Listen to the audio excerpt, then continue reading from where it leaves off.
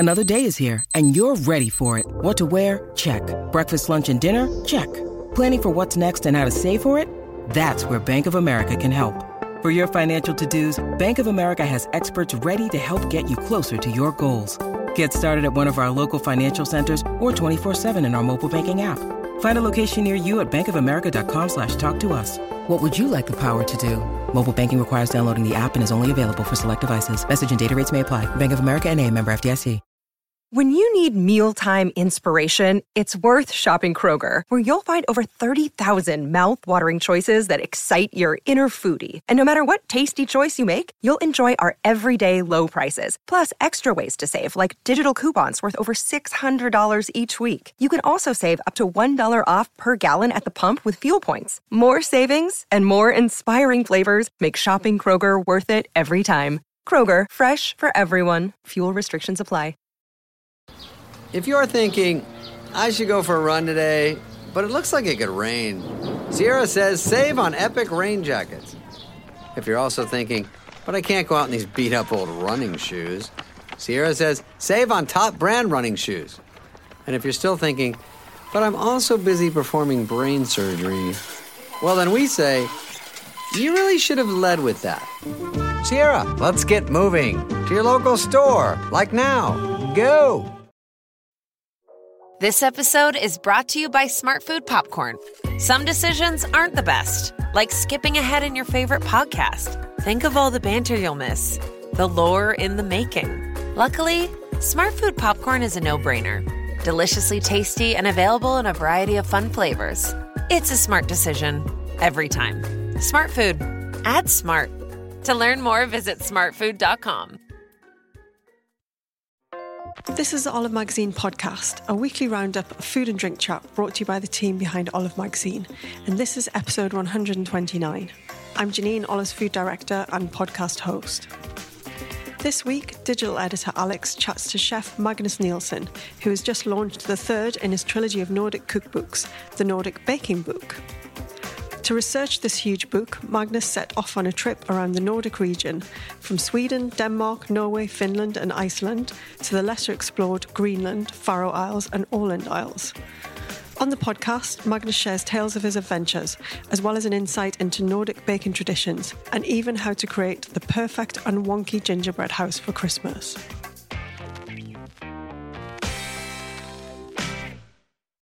So hello, it's Alex here, and as regular podcast listeners know, I'm a huge fan of Scandinavia and baking in particular. Love those cinnamon and cardamom buns. So I'm honoured to be chatting to Magnus Nilsson, head chef of the extremely highly regarded restaurant Favikan in Jämtland. Yes, thank you. Jämtland, Sweden. Yeah. About his new cookbook, the Nordic Baking Book. Thank you. So hejsan, Magnus. Hejsan. Thanks for having me. Well, thank you so much for that amazing fika spread. That was those cinnamon buns were they're some so of the good. best I didn't I've bake tried. them. It was Petrus who made them. I mean, was it Petrus from Stockholm? Yeah. Because I have. Have you heard about the bakery before? Yeah, I've actually been, and they are my favourite. Yeah. So I'm entirely convinced it's the greatest bakery in the Nordics. Yes. And I mean, I agree. It's like super good quality, really nice craftsmanship, but it's also. I mean, there are many great bakeries, but his place is also so grounded in the traditions of baking from like that part of Sweden. It's just so good. Oh, but yeah, I'm actually not surprised to realise that fact actually, because they were my favourite cinnamon buns I've tried. So yes, that makes sense. So as our listeners know, the Swedes are obsessed with fika, and you can listen to my podcast with Rachel Koo more about Swedish fika. But Magnus, your book goes beyond your home country, and you travelled through Denmark, Finland, Norway, Iceland, and the Faroe Islands, didn't you? So that must have been quite an adventure. You forgot Greenland. Greenland. And Åland as well. Greenland. Where's the other one? And Åland as well, the little island between Finland and Sweden. Okay, well, can you tell us about some of those lesser-known regions? Yeah, I mean, it's yes, that's my previous book, the Nordic Cookbook. The Nordic Baking Book is essentially the sort of fruits of a documentary project where I really wanted to chronicle Nordic food culture and baking culture the way it actually looks like. Yes. And you know, if you want to do something documentary and you want to explain the culture, you can't just leave out those little bits. Exactly. That I just because did. Yeah. So, what we, because these are quite small countries, aren't they? Especially Åland, is it? Yeah, Åland is not really a country either. It's a self-governed part of Finland. Oh, okay. And is that in which part of Finland is that in? It's right in between Finland and Sweden, in the middle of the Baltic Sea. It's a small island. Oh, okay. And the population is mostly Swedish-speaking, actually. Right, so they're Swedish-speaking Finns who are also from Åland. Yes, exactly. And they definitely have their own cultural identity, in every way. It's definitely also when it comes to like the way that baking is done and how. So how would you say that they're unique in the way that they approach baking? If you look across the whole Nordic region, you can see that one of the defining factors for how people bake is the geographical location and where they're baking, essentially. Meaning that in the past, you couldn't bake certain things in certain places because you didn't have access to produce. And because of the climate, that varies a lot. I mean, imagine how much difference there is from, let's say, South Finland to North Greenland, Exactly. It stretches over an area that's much, much bigger than the whole rest of Europe. Obviously, the access to produce looks very, very different, and therefore also the food. Yeah, so because there's some really interesting, unique landscapes in the Nordic region, aren't there? Because I went to Iceland recently with Aggie Sverensson, who is head chef at Texture, and there's a lot of, obviously there's the ash and the lava, etc. But I actually, when I visited there, some of my favourite cinnamon rolls that I've ever tried are from a bakery called Yes. Yeah. Well, sorry, they were in Sweden, but I have had some very good ones. That's very Sweden. interesting because so if you divide the Nordic region into two parts, one that's sort of west of Sweden and one that's east of Sweden. You will see that the east of Sweden, including Finland, and then outside of the Nordics, also like the Baltic region, will have a very distinctive Swedish cultural influence if you look, historically. And the western parts, including also Iceland and Greenland and Faroe Islands, will have a very distinctive Danish influence. And all of that has to do with who occupied who and stuff like that in the historical past and what they left.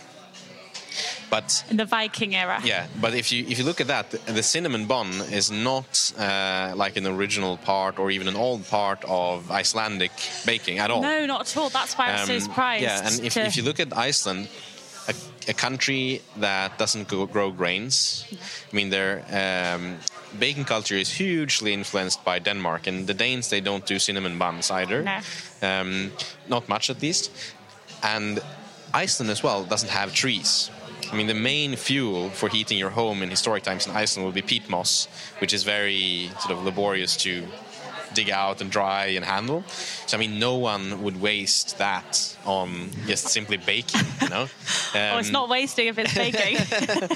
Well, back then it probably was, And then with the invention of the cast iron stove, you would probably get some baking in Iceland as well. But most of the products that we associate with baking, grains, sugar, butter, things like that, they were expensive and scarce because they had to be imported. So the Icelandic baking culture is quite young, and it's very specific. And what they've done there that, I've seen no examples of this anywhere else in Europe, is that they steam breads, Interesting. And the way they do that is not on the stove like you would do, for example, in densely populated parts of Asia, where you would have a lot of steamed breads as well. On Iceland, instead of on the stove, they steam them in the ground in geothermally active areas, volcanic grounds. So every little village that's been there for a while, not just the last 50 years perhaps, they would have like an area outside of the village in a volcanic zone where you would have holes dug, one per household. Like your house has a hole. Like an allotment of... Yeah, like an allotment of holes. And you would go there in the evening, you would put a bucket down with rye bread, and it's a typical kind of rye bread that you'll find in Denmark, but instead of having it in a rectangular loaf tin, you would have it in a bucket. These days it's usually a plastic bucket. I would imagine it was a wooden bucket before. You put it in the ground, you put a lid on, and then you go back there in the morning and you collect your steamed rye bread. That's brilliant. So is that the because I know Icelandic rye bread is quite different. It's a bit more treacly and it's really dark. Yeah. Is that how it goes dark because of the very long cooking process, and that you can see also with some of the rye breads from Finland, for example, where you bake them first and you wrap them in moist towels and you keep them warm, like often overnight, and what happens then is that, at temperatures over 90 degrees Celsius, you will have a slow caramelization of certain sugars and things like that. So they will darken gradually, almost as if you would have added something. And they will also sweeten. Yes. Because the carbohydrates break down in the flour itself. Yeah. That's how you get that really treacly. Oh, I love it. I think that you need to add treacle to get that, actually. Oh, shame. And so how about the Faroe Islands? Because we don't really... They often get left out of the Nordic when people are talking about visiting the Nordic region. What was your experience like here? I really love the Faroe Islands. I've been there, 7 or 8 times. Also, after I kind of concluded the research project, I've gone back just because I really like it there.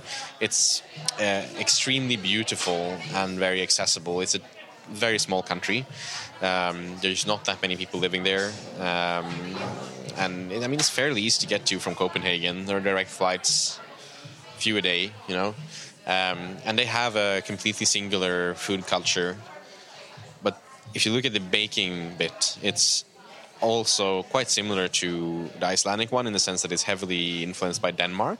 Right. But they do also have a few other sort of things going on there which are unique to the Faroe Islands. And especially if you look into a few things leavened not with yeast but rather with baking powder or bicarbonate of soda. Right. You'll have, like, for example, something that's very similar to the Swedish cinnamon bun, the cinnamon snail. But instead of leavened with yeast, it will be leavened with bicarbonate or baking soda, which produces a very different type of product. Is that going to be more like squishy, or is it going to be more bread? It will be more. It will be shorter in texture, and it will be a little bit more crumbly, and it will be just different. And none of the sweetness will have fermented away either. So it's just very, very different. And then they have a few other little things as well that are sort of unique to there. And I think that, like many of these isolated parts of the world, you'll find quite unique expressions of food culture simply because they haven't had quite the same influx of produce, but also perhaps more importantly, they haven't quite had in the past as much cultural contact with other countries as you would if you have a land connection. Yeah, of course, because you just don't get people going... not quite as much, And that leads to things developing more on their own than it would if you always had someone to compare with. That's great, though, because they have such a specific, unique food culture, don't they? They do, and it's intact. It's amazing. Or you shouldn't really say that it's intact, because, all food culture is intact. There's no such thing as a food culture that's missing something, because the culture is just the whatever sort of happens after you've decided what to cook. Yeah, exactly. And so going back to the eastern part of the Nordic region, Finland. So I've got a Finnish family, and I love the cinnamon buns there. I do find that they're a bit more bready than the Swedish variety. Do you find any more unique bakes in Finland? Absolutely. Finland is and there was the same with the Nordic cookbook as well. And I still maintain that out of all of the Nordic countries, Finland is the country with the most unique and diverse food culture of its own of all of the countries. Do you think that's because it's just so long, and I suppose Sweden is as well? Sweden is even bigger than Finland, so I don't think it's because of that. Greenland is bigger than all of the countries together, so I don't think that's quite the reason. But I think with Finland it has to do with language. But whilst all the Scandinavian countries, Norway, Denmark and Sweden, we can kind of understand each other. Our languages come from the same origins. Finland, they belong to the Euro-Hungarian language branch, which is totally different. Much closer to the Baltics and Russia and that whole part of sort of Eastern Central Europe. Mm-hmm. And I think that this has led to them sharing a little bit less cultural information with perhaps the sort of neighbors in the West, and a little bit more with other cultures, Yeah, interesting. Because I know there are a lot of Swedish-speaking Finns, but then you still are going to get There are, and I wouldn't say there's a lot, because it's a minority in the country, the Swedish-speaking Finns, and they're essentially. Sweden occupied Finland for a long time. So that's that influx. What they did back then was what people did back in those days. When you occupied something, you sent all of your own noblemen in and you gave the country away. The Swedish-speaking Finns today, they would mainly be the descendants from that time. Right. So Finland is a country with 2 languages, for example, and there is a distinctly Swedish-Finnish identity and culture, which is deeply fascinating. But there is also like a Finnish culture that is equally deeply fascinating and separate. And then they also share a common culture. Oh gosh, okay. Which is, and it's not easy to navigate. And it's like, because as a Swede, I do not understand any Finnish. No? But I can communicate, obviously, freely with those who speak Swedish in Finland. So you have to have, if you want to make research in Finland, someone who can speak both Swedish or Finnish. And did you have somebody? Yes, I have. In every country or every region where we've done research, I've had a person locally who's helped out, And in Finland, it was Kenneth, who is, a journalist, specializes in food. He's written books. He's regularly on Finnish television, and he's extremely passionate and knowledgeable about Finnish food culture, and not just his own as a Swedish-speaking Finn, but like the food culture of all of Finland. So he's sort of has, the drive and knowledge to really understand like all of the bits of it. And if it wasn't for him, it would have been impossible for me to travel there and make research. What did you find there? Did you find any sweet bakes that you can talk about? I think that for me, one of the most fascinating things with Finland is all of the pasties, both sweet and savory. And that's something that we do not really have in the rest of the Nordic region. They are unique to Finland. Some of them clearly have a connection to Russia or, the Baltics, but they've developed into an expression completely on its own in Finland.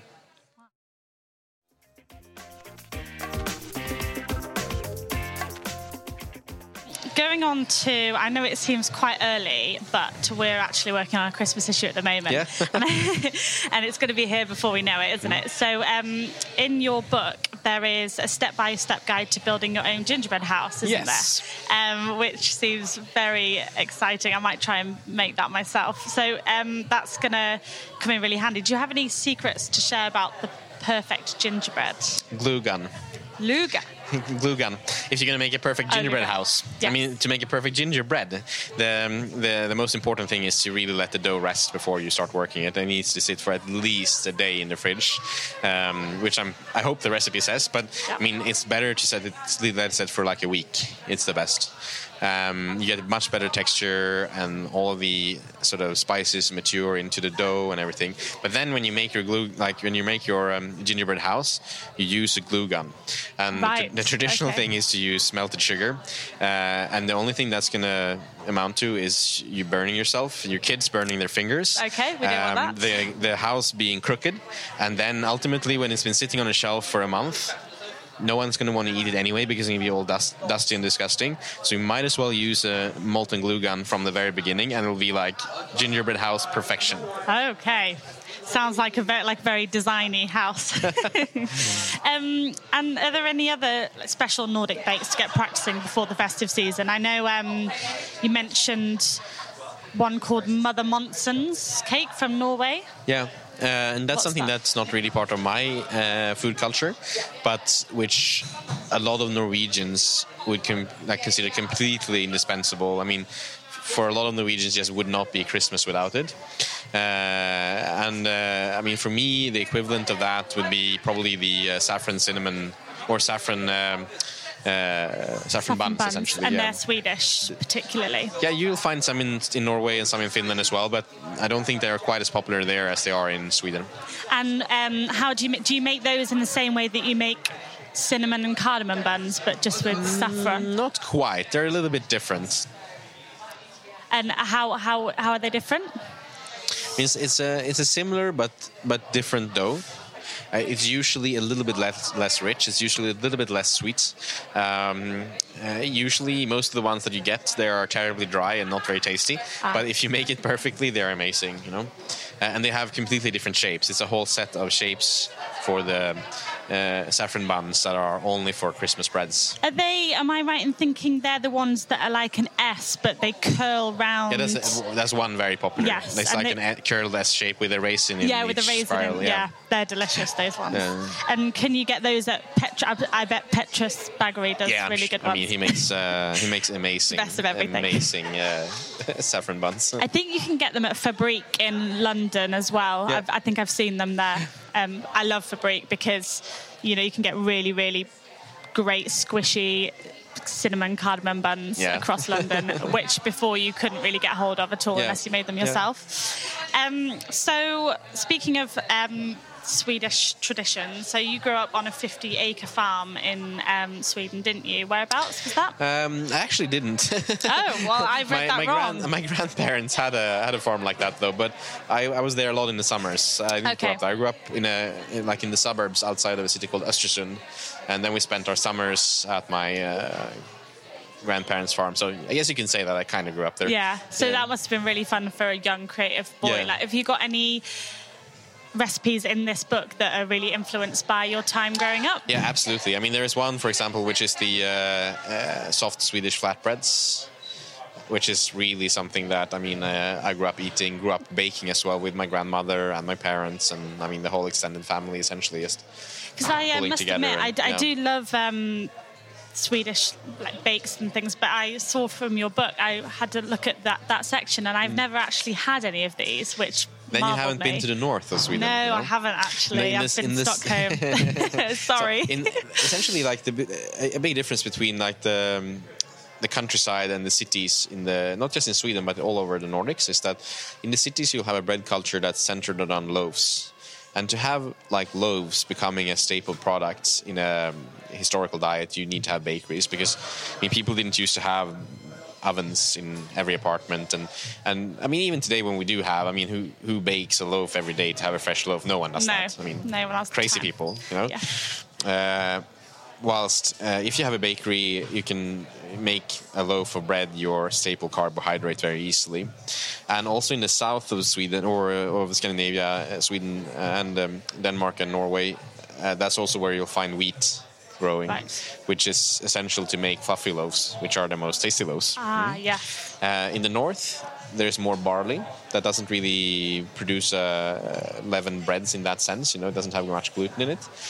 And there's also not enough people to sustain bakeries. Like today there are, but historically, meaning that breads that stored well became a much bigger part of food culture, and mostly flatbreads made out of barley that you can dry and you can keep for a long time as well. Oh yeah, so I've had the knäckebröd. Yeah, that's different though. That's not the same thing. That's hardtack. Yeah, the flatbreads, can you talk a little bit about those? The flatbreads are usually made from barley and wheat, or a mixture of barley and wheat and rye. They're seasoned with fennel and aniseed, sometimes caraway and coriander seed as well. And the dry ones are very, very thin. They're much thinner than knäckebröd, and there's never coarse rye in them. There's never brown sugar in them, which there is usually in knäckebröd. And they're a couple of millimeters thick, and they're about 90 centimeters in diameter, a big round cake. Oh, wow. And you made those twice a year, perhaps, and you stacked them and you stored them for a very long time like that. And then the ones that are more common today are the soft ones, which is essentially the same type of dough, just you roll them slightly thicker, maybe 3 or 4 millimeters, and you bake them in a slightly hotter oven, a little bit shorter, so that they don't dry up too much, and then you fold them so that they don't continue to dry. And do you eat those with anything? Do you serve them with a particular food? It's usually you make sandwiches with them. Great. So flat sandwiches. Yeah. I actually had an amazing apparently it's the world's oldest sandwich from it's a place called Merga Hanhan in Mayfair, and it's a region of China, and they're like little flatbreads. Yeah. And you put this really like melting pork in the middle, so it's almost like between a burger and a sandwich. So it sounds maybe quite similar to that. No, we don't do those things. I mean, when you think about sandwich, what do you see then? Well, British sandwich is, I see a bap, a traditional bap with ham and butter in. But I'm from the north of England. But it's going to have 2 slices of bread, right? There's going to be one in the bottom and one on top. So we don't do that at all. No. It's open-faced. But the thing with that is that most people, when they hear open-faced sandwich, they think about the Danish open-faced sandwich, which is not like indicative of any other part of the Nordic region but Denmark. Is very specific. Interesting. And it says a lot about the country, being, it's just fully laden with very rich condiments and trimmings, and it says a lot about Denmark as a rich cultural region, a very rich farming region, a rich trade region, and so on. If you go to where I grew up in the North Sweden, I mean, you'll have the flatbread and you'll have maybe a layer of salted butter and a slice of cheese, and you fold it once and you put it in your pocket and you go out in the field and work, Take out. So it's a whole other cultural background, and obviously today that's not the case anymore. But these necessities that became culture and that later became tradition are still carried on, and not because people have to, but because they want to. Yeah, that's the beauty of food as well, because there's these traditions, and it often gets to the point where you don't know where it started, but everything starts somewhere, and it might have been like a hunter somewhere with his salami in his pocket, for example. It's fascinating with food, though, that you can actually trace it much better than people think. And there is, because food has always been well recorded, right? I mean, right amongst, like, when we started printing books on a larger scale, I mean, right from the get-go, you had a lot of cookbooks being produced. We love cookbooks. And it is, I mean, you can actually trace back in time really well where stuff comes from, and there's lots of academic work as well on like the origins of food traditions and so on that you can get access to if you want to. Yeah, you can spend years researching, can't you? Yeah. So back to the present day, after training as a chef and sommelier, you started as a sommelier at Favikan Magasinet, it was back then. Favikan Magasinet? Yes, that one. That's a hard one for an English speaker. Yeah. And just later you became head chef and transformed the restaurant into one of the world's best, bagging 2 Michelin stars and creating a serious destination restaurant with tables booked up 6 months in advance. It's like Glastonbury tickets, apparently. Just to give our listeners a bit of context, every ingredient used in the restaurant comes from the 20,000 acre grounds and the surrounding area. And this is also one of the only restaurants that serves more courses than the amount of guests. So you have that I'm not sure about. 24 guests and up to 30, 32 courses. I mean, it varies. It's been between 20 and 30 courses. It varies with the seasons. Yeah, it's still pretty impressive, I must say. So are there any bakes that regularly feature on your menu? Not from the book as such. I mean, for me, it's very different what we do in the restaurant and what these book projects are all about, being documentary and chronicling what people actually eat in the home. But there are definitely like little bits and pieces of the research there that has subsequently ended up in the restaurant menu. Ah, great. So you're kind of filtering both. Yeah, which I didn't think was going to happen, but I mean, it definitely has. And I mean, I was probably naive to think that it wouldn't. Yeah, because you're learning so much, exactly. And considering how much time I spent doing this, that it wouldn't. And what type of bread do you serve at the restaurant?